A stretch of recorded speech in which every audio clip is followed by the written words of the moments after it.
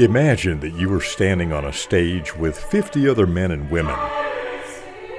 The sound of your voice blends seamlessly with the others into a collective harmony. The sopranos, altos, and tenors, baritones, and basses become a musical e pluribus unum, from the many, one. It is perhaps the world's most glorious musical instrument, the sound of human voices singing together. Nearly 60 years ago, in 1966, the concert choir at the University of South Carolina was formed, and from the beginning, it was a special thing.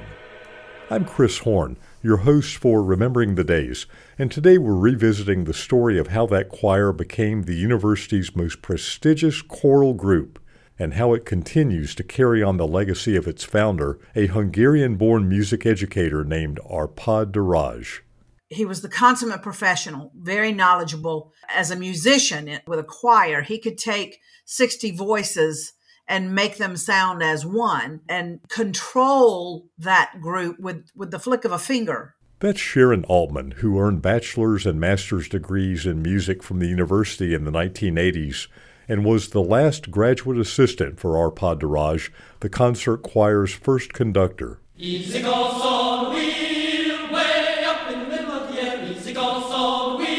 When he conducted, he didn't have to wave his arms and dance on the platform.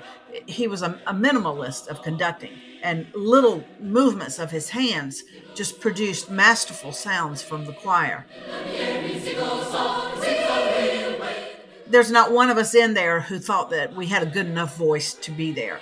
His drive for perfection was just something you wanted to give him. You just wanted to do what he was asking. Daraj studied under the legendary Hungarian composer Zoltán Kodály, who pioneered methods for teaching music to young people. In 1956, at the age of 44, Daraj smuggled his wife and 3 young children out of the then communist country and immigrated to the United States.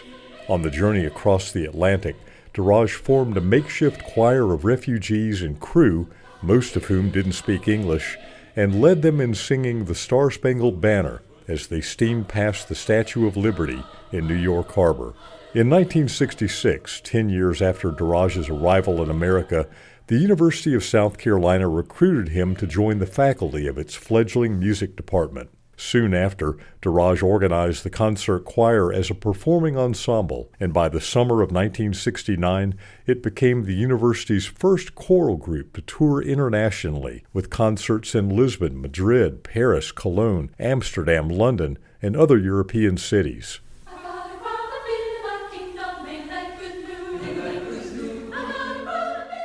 Daraj would later serve as conductor of the Columbia Philharmonic Orchestra, and in 1981 he founded the Palmetto Mastersingers, an all-male chorus that went on to win its own critical acclaim. But the concert choir was the apple of Daraj's eye. Using techniques from his own training, Daraj coaxed the student voices of the choir into an award-winning ensemble. Sharon Altman remembers a concert in South Korea in the 1980s when choir members were a little on edge. There's a adrenaline rush that comes before an event like that doesn't make you nervous, but it keeps you on your toes.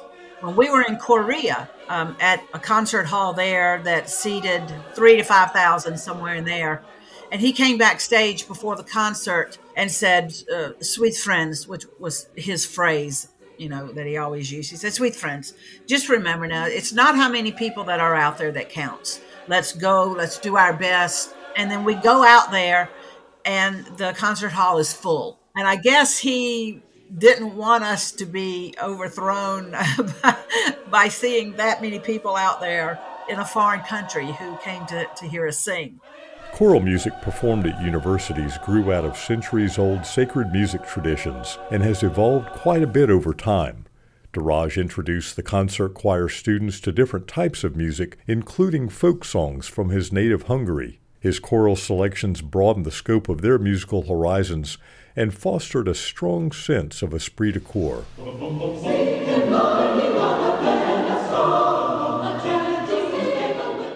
none of us knew the kind of music that we sang in concert choir. It's not the kind of music you grew up singing in church or high school choruses. He just took everything up to a level you just didn't even know existed. He was demanding in that you wanted to do what he wanted you to do. So when he asked for a certain sound, you didn't even know whether or not you could produce that, but you did it because he wanted you to, and it came out. 1986 marked DeRage's 20th year of leading the concert choir in its regular tours around the state, across the country, and every so often to international competitions, which burnished the choir's reputation for excellence. 1986 was also the year of the City of Columbia's bicentennial celebration, and a cast of renowned musicians, people like Leontyne Price and Yo-Yo Ma, performed in a series of concerts to mark the event. The Bicentennial Committee wanted one such event to honor a local citizen, and for that honor, they chose Arpad DeRage.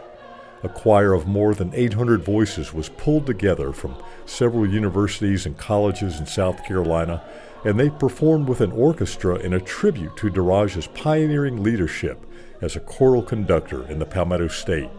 DeRage was 64 years old and dying of leukemia, but he was able to bask in the glow of that one final performance. He passed away later that year. Though no one was ready to say goodbye to the man who had been the heart and soul of the concert choir, the university was committed to keeping alive the flame that DeRage had ignited. Larry Wyatt became the new choral director, and he would lead the concert choir and other university choral groups with distinction from 1987 until his retirement just a few years ago. Alicia Walker is now the director of choral studies and of the concert choir, which continues to be the School of Music's flagship ensemble. As it has been since its founding under Arpad DeRage, membership in the concert choir is by audition only. And it's really a judgment of their vocal ability, their talent, and the development, maturity in their voice, but also their musicianship skills, how well they read music and how they conceptualize music. And so it's a competitive process, I would say. Walker is only the third director in the nearly 60-year history of the concert choir, and she, like her two predecessors, delights in the hard work of motivating and inspiring the student singers.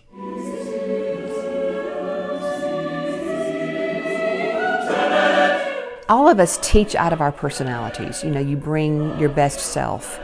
But when you're in front of a group like that, you really do have that role of an artist who tries to inspire people to do their best. And so it's really evident that Arpad DeRage was a master of that, of motivating people and inspiring them to do their very best singing. To have these pivotal experiences that are intellectual, they're academic, they're musical, they're artistic, they're emotional, and to have all of that come together, and not only that, but to do it on a large scale. You know, they began traveling in the world and singing in competitions, and to have all of these experiences at this very formative time of life, you just don't ever forget that. And so it's an incredible opportunity and responsibility that we have. Because to have those experiences be positive and to be things that motivate people to keep singing all of their life, that's a very unique opportunity. And there's no doubt that, it's clearly evident that DeRage was just, a genius at that and was uniquely inspiring, I think.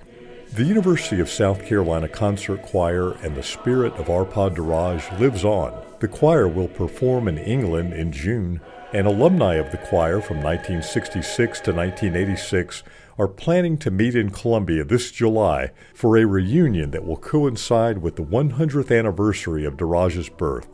Sharon Altman is the keeper of the flame for the DeRage devotees, and she says it will be a weekend of smiles, tears, sharing old memories, and singing old songs. As Arpad DeRage himself might say, "Sweet friends, that's all for this episode." On the next Remembering the Days, we're going to look back at the remarkable presidency of Tom Jones, who led the university from 1962 to 1974, a 12-year period of rapid change that included the university's desegregation, a campus enrollment and building boom, and much more.